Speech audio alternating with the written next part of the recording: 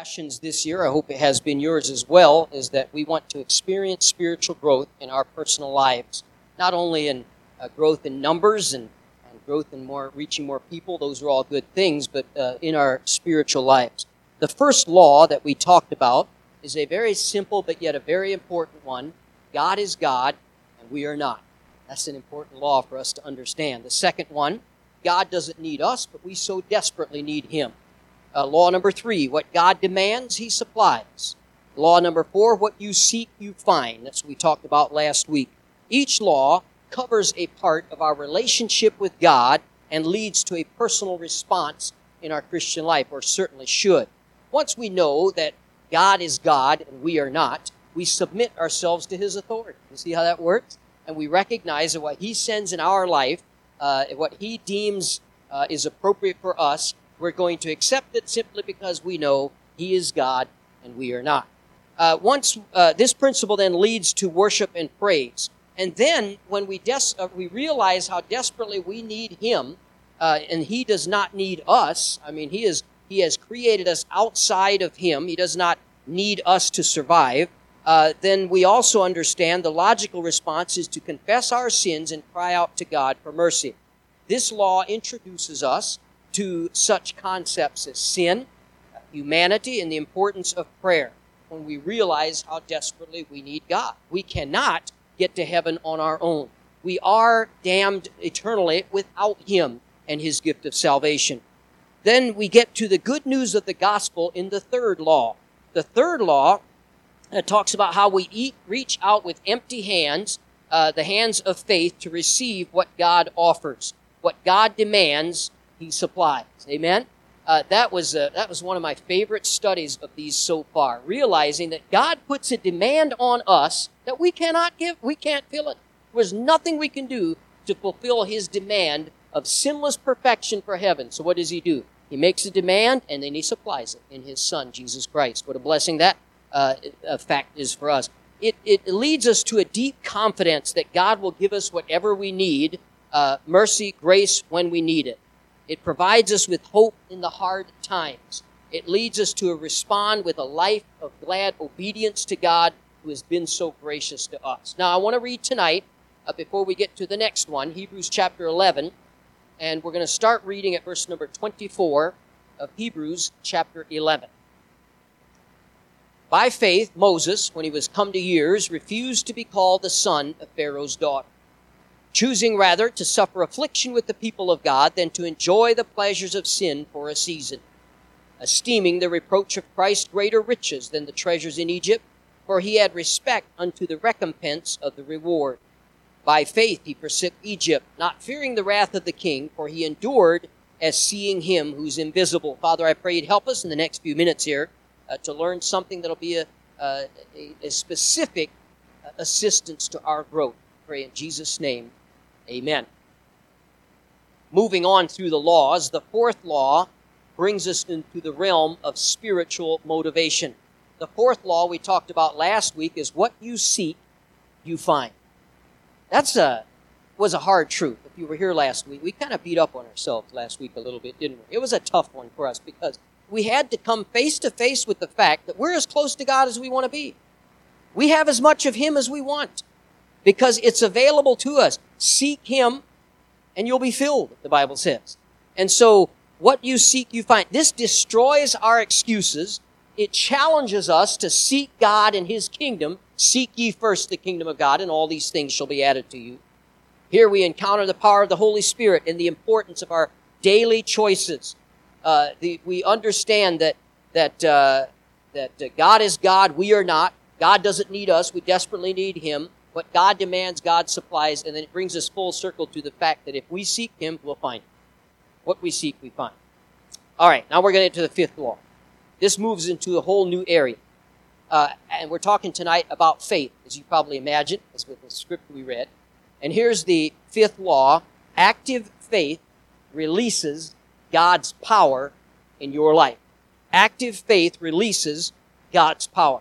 Now, the word faith is probably one of the most prominent words in Christianity. Faith refers to our personal response to God.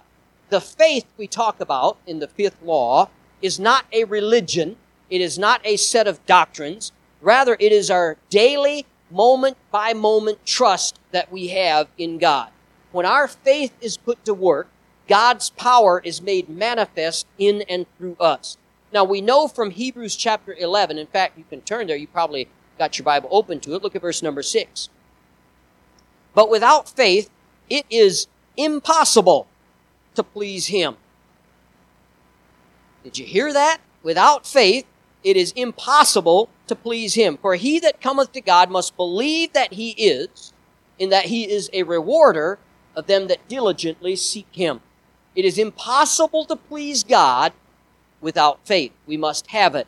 And active faith releases His power. No matter how religious you may be, friend, if you don't have faith, you cannot please God. Now, this may come as a surprise to folks who have trusted in their religion to get them to heaven. But God looks on the heart, and what God looks for is faith. He wants to find that in each and every one of us. Luke chapter 18, verse 8. Nevertheless, when the Son of Man cometh, shall He find faith on the earth? He is going to be looking for it. You can get baptized. You can join a church. You can become, or you can give your money. You can read your Bible. You can sing in the choir. But if you do not have faith, the Bible says you will not please God. Faith matters more to God than anything else that we say or do. Now, what is faith? Well, faith in its purest form is believing God. That's really how I like to boil it down, and just to its simplest form. It's believing God. When God says something, we believe Him. We can use many different examples. Giving is one of the easiest ones for us to look at. When God tells us to give, and then He promises to bless. When we believe God, that if we give, my God shall supply all your needs according to His riches. By the way, very misused verse. That verse is not given to all Christians. That verse is not given to all believers. That verse was specifically given to believers who gave. And He said, but my God shall supply all your needs. Now, if we believe God, it will lead us to do what He said. And that's where faith comes in. We believe Him and we do what He says. Faith is never meant to be a one-time experience. Salvation is not a faith one-off. We have faith to get saved and then we don't have faith anymore. We talk about accepting Christ. We challenge people to respond in faith to the gospel invitation. And that's all great and it's good. But sometimes we think that we're saved by faith and then the rest of life is all up to us. And that's not the case at all. The same faith that saves us is the faith that keeps us from day to day as we journey through this life. We can use salvation, by the way. We just use giving. We can use salvation. I believe God that I can't earn my way to heaven. I believe God that whosoever shall call upon the name of the Lord shall be saved. And that leads me to do what He says. Faith is not that complicated. It's just believing God and doing what He says. I sit in a chair because I believe that it will hold me. Most of the time it does. Amen? And so that's all faith is just believing. That's why the Bible says the just shall live by faith in Romans 1:17. The whole Christian life is one of faith. We're saved by faith, kept by faith, we walk by faith, we endure by faith, and we serve by faith. We obey by faith as we believe God and what He says. Let's look at faith defined a little further. In the entire Bible, there's really no clearer illustration than Hebrews chapter 11. Most of us even call it the Hall of Fame or the Hall of Faith. You have people listed there that are known for their faith. Now, we have a long list in this chapter alone that introduces us to people that introduce with the phrase by faith. By faith Abel in verse number 4. By faith Enoch in verse 5. By faith Noah in verse number 7. By faith Abraham in verse number 8. By faith Isaac in verse number 20. By faith Jacob in verse number 21. By faith Joseph in verse 22. Moses' parents in verse 23. By faith Moses, we just read a few minutes ago, in verse 24. By faith the people in verse 29. By faith the walls of Jericho fell in verse number 30. By faith Rahab the harlot, talked about her this morning, verse 31. They and all the heroes of the faith are described and summarized in this fashion, by faith. Now look down with me at verse number 33. who through faith subdued kingdoms, wrought righteousness, obtained promises, stopped the mouths of lions, quenched the violence of fire, escaped the edge of the sword, out of weakness were made strong, waxed valiant in fight, turned to flight the armies of the aliens.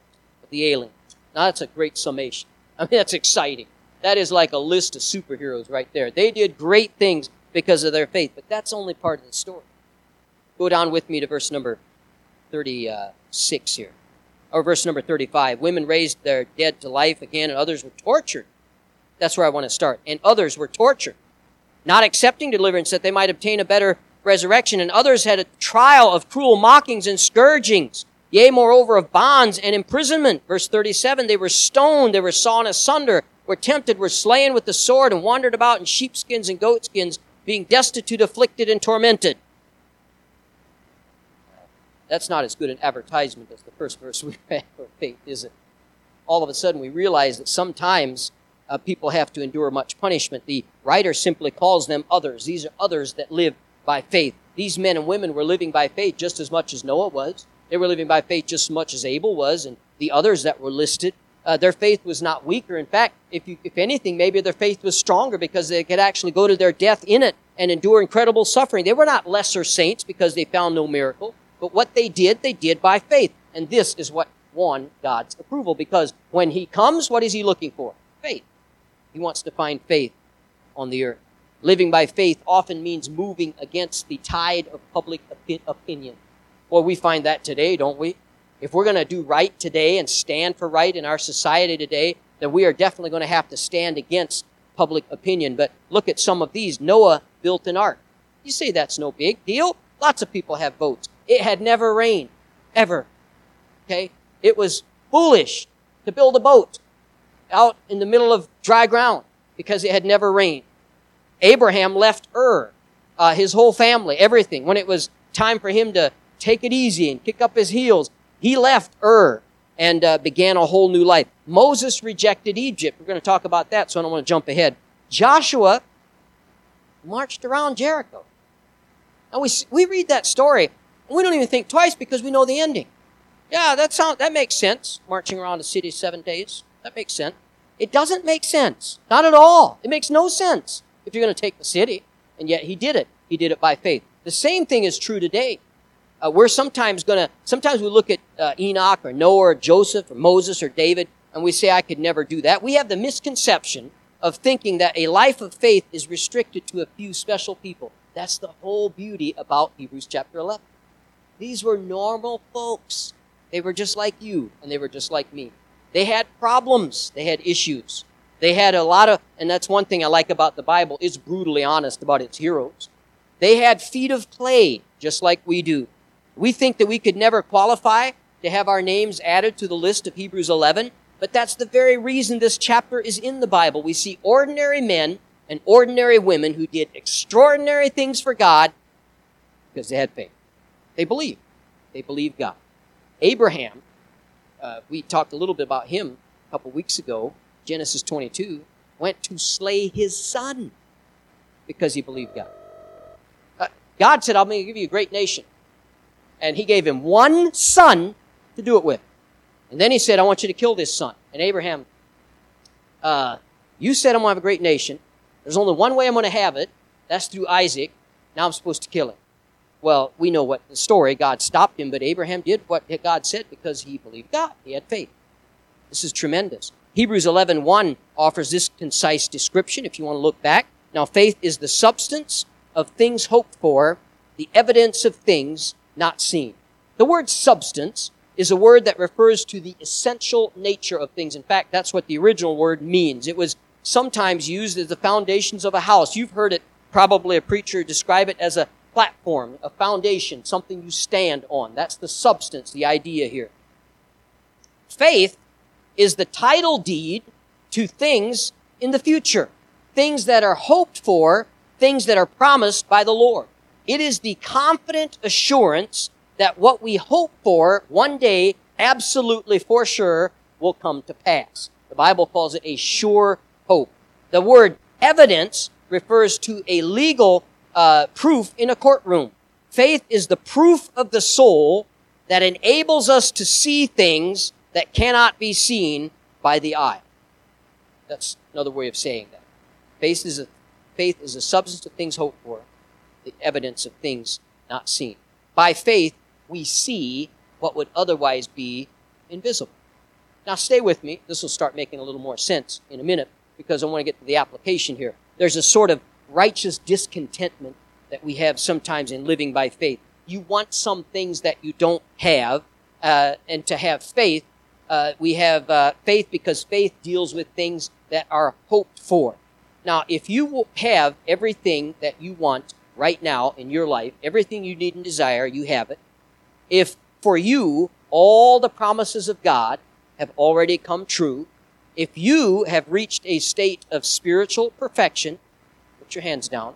If all of your prayers have been answered, if all of your loved ones are serving the Lord and doing right, if you already have total victory over sin, well, you don't need faith. You're already living in heaven and you just didn't realize it. Amen? Otherwise, join the rest of us. We're not there. If you desire more growth in your Christian life, if you want to be closer to God, which I hope we all do, we need faith. We need faith. Active faith releases God's power. As long as marriages break up, as long as children suffer, as long as our leaders disappoint us, as long as there is wickedness in the world, we will need faith because the things hoped for still have not come to pass. We're still waiting. The things hoped for. What then is faith? Think about these three words to help define faith. Believe, see, do. Faith believes what others do not believe. Faith sees what others do not see. And faith does what others do not do. True faith is never passive. True faith moves us to act, to do. True faith moved Noah to build an ark. True faith, well, you look at all of them listed. It led them to some kind of action, to say no to sin and yes to righteousness. True faith inspires us to walk around our Jericho and continue to do so until those walls come tumbling down. That's faith. Now, I hope that we'll, as we've given some of this groundwork, let's look at faith illustrated in the passage that we read in the case of Moses. By faith, Moses, when he was come to years, refused to be called the son of Pharaoh's daughter, choosing rather to suffer affliction with the people of God than to enjoy the pleasures of sin for a season. Because he was esteeming the reproach of esteeming the reproach of Christ greater riches than all the treasures in Egypt, where he had respect unto the recompense of the reward.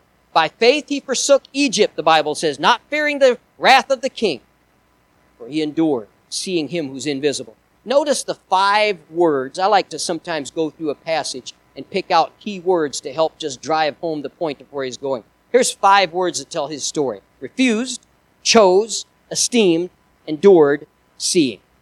He said no to something because he chose to do something else. He made that choice because he regarded God's promises as true. He found the strength to endure. Here's an interesting one, because he saw him who is invisible. Everything that hinges on that first word, he refused to be called the son of Pharaoh's daughter. This was a life-changing decision for him. He received an Egyptian education. He had a great future in front of him. He had everything at his fingertips. He was royalty. He was raised in the lap of luxury. He had everything he wanted. He had everything that most people wish they had. Here's the irony of it all. When he got there, he gave it all up. Give it back. Refused it, the Bible says. Let it go. By any normal standard, that makes absolutely no sense. Notice how the text puts it, choosing rather to suffer affliction with the people of God. Here's an interesting point. It does not call them Hebrews. It does not call them the Jews. He did not make his decision based on a racial or ethnic basis. These are my people. This is not what he did. Moses stood in front of the Egyptians. He essentially said, I'm not one of you. I've never been one of you. I may look like you. I may act like you. But deep down in my heart, I'm a different person. I'm a follower of the true and living God. If they will be hated, I will be hated too. If they're going to suffer, I will suffer too. I'm going to cast my lot with the people of God. I like the way that's said. With one act, Moses committed career suicide. Completely. Gave it all up. And he found the strength to endure this persecution. That word endure is there. Because, and here's the kicker, he saw him who is invisible. Let's just think about that statement. That's impossible, you know. Because how do you see an invisible person? If you see them, they're not invisible. If they're invisible, you don't see them. But God was invisible, and yet Moses saw him. How? 2 words. By faith. He believed, and that's what he saw. It changed his life, because active faith releases God's power. And that's what faith can do. So what exactly did Moses see? Well, there's the world he can see. He could see the world of money, power, pleasure, fame, self-gratification, the world of Egypt. That's the world where Pharaoh ruled as king. As far as the Egyptians knew, that's the only world there was. But then there was, and there is, another world as well. There's the invisible world, the realm of God, the Lord Jesus Christ, the angels, the saints. That's what the verse last week we talked about. But seek ye first the kingdom of God, and all these things shall be added unto you. It is a world that's ruled by righteousness. It is a world that is entered by grace of the Lord Jesus Christ. Those who live for this world here will have a reward of what this world has to offer. You'll live 50, I was going to say 40, but I don't like that number anymore. You'll live 50, 60, 70, 80, maybe even 100 years. You'll have as much fame and wealth and power as you can accumulate, but your reward from this world will only be enjoyed in this world. You can't take anything with you. It is only, the rewards of this world are only in this world. So, when they die, all that they live for will die with them. They'll be buried in a box, and they'll have nothing to show for their time on earth. But, and that but makes a big difference, those who live for the eternal world will have a different experience. They'll suffer a little in the short run. This is what Moses is talking about here. But when they die, the good times are just beginning. They'll enter into the joy of the Lord. Somehow, Moses knew all this. He saw him that is invisible. The pleasures of sin didn't measure up in Moses' eyes to the joy of serving the Lord. Even if that meant putting up with a bunch of cranky, stubborn Jews for all those years before he'd go to heaven and be with the Lord. For him, there was only one choice. Now, if he'd have stayed in Egypt, I'd be preaching about somebody else tonight. He would not have made that choice. You understand? That's why God used him. That's why we know him. That's why he's a great man. That's why he's in Hebrews 11. Because he simply believed God. And he made the right choice based on that belief, based on that faith. The question is tonight, for you, in which world do you want to make your mark? You have the option of Egypt, or you have, like Moses, you suffer with the children of God for a while, and then have recompense of the reward. If you want to make it big in Egypt, have at it. You'll have your reward, but you won't ever be happy when you get it. It'll never satisfy. Man, just look around and look at the wealthy and the famous of today, and you see that wealth and fame does not satisfy. That was a really happy group at the Academy Awards the other night, wasn't it? They just seemed like a really joyful bunch. That doesn't satisfy. Nothing this world has to offer satisfies. If you want to live for the next world, it might cost you something in the meantime. Faith sees the invisible. Faith believes the incredible. Faith receives the impossible. This is what seems to fit Moses' experience. So, let's apply it. As we can draw here 3 important conclusions about the nature of faith. I'll try to hurry and finish here. Number 1, faith is not a feeling. It's a conscious choice to believe what God has said. Get that. That's very important for us to understand. In that way, faith is kind of like love. It's not something you fall into. It's not a feeling. It's a choice that you make. If Noah had waited till he felt like building the ark, he wouldn't have laid the first board. If Joshua had waited till he felt like walking around Jericho, can you imagine the embarrassment of taking your troops and walking around the city? That's embarrassing stuff. Building an ark, can you imagine the newspaper articles if they had them written about Noah building an ark out in the middle of nowhere, waiting for water that had supposedly, he says, and get this, he says, water's going to drop from the sky. I mean, this is crazy talk to anybody. Today we understand it, but they had never seen it before. He didn't wait till he felt like it. He had faith. He just did what was right because he believed God. Feelings are important.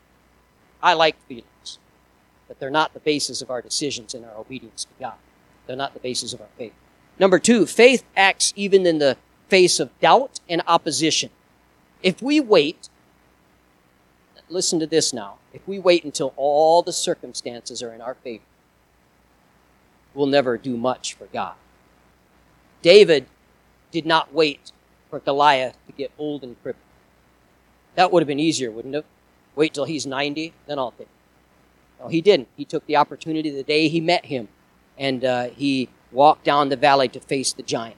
If we wait for our doubts to disappear, to act on our faith, we'll never act on our faith. One important reason for that is because doubt is an element of faith, or it's not faith. If it's in front of you and you see it, it's not faith, then it's sight. But doubt is really a part of faith. Doubt is belief, or faith is belief, and then having doubt, and then acting despite your doubt. The best example for this is in the Old Testament with Shadrach, Meshach, and Abednego. Remember that story? They're standing in front of the king, and the king is a nice guy, so he offers them an out. He says, I'll let you have one more chance to bow to my image. We'll let the music play again, and if you do it this time, I'll forget that you ever stood, and I'll let you back in my good graces. Shadrach, Meshach, and Abednego, I can't remember the exact words, but something along this line says, O king, God is able to deliver us. He said, we will not bow. God is able to deliver us. And I love the next 3 words. But if not, and they said, we're still not going to bow. So they had faith, they had a little doubt, and they still did right and didn't bow down to the image. That's what faith is. Faith is doing the right thing despite the doubt. Now, have you ever, we go back to giving. Giving's something I've struggled with when I was younger.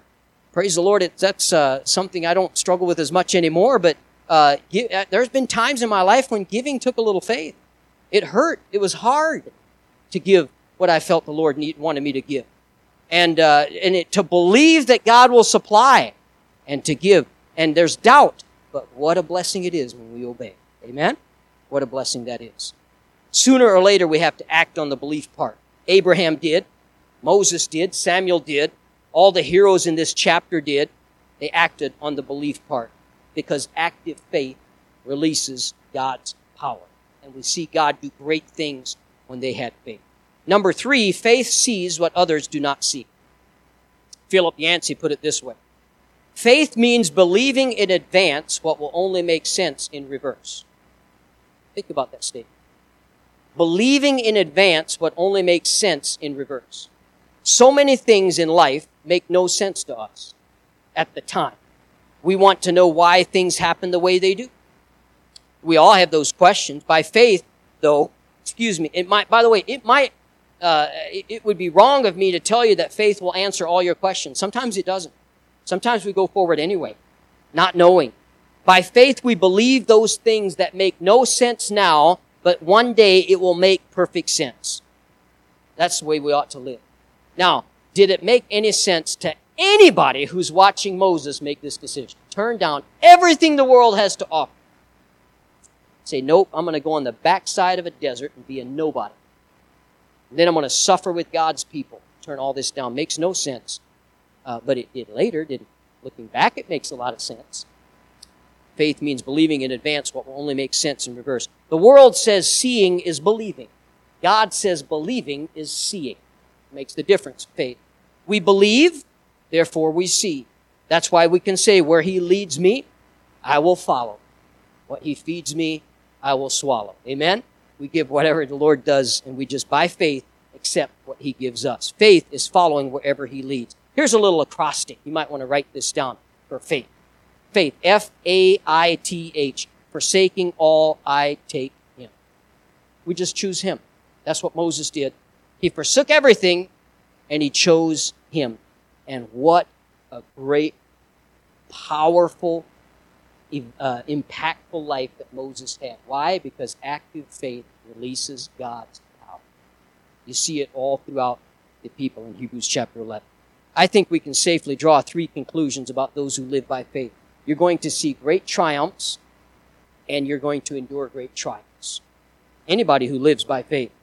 You'll be misunderstood by the world, but you'll always be glad you did in the end.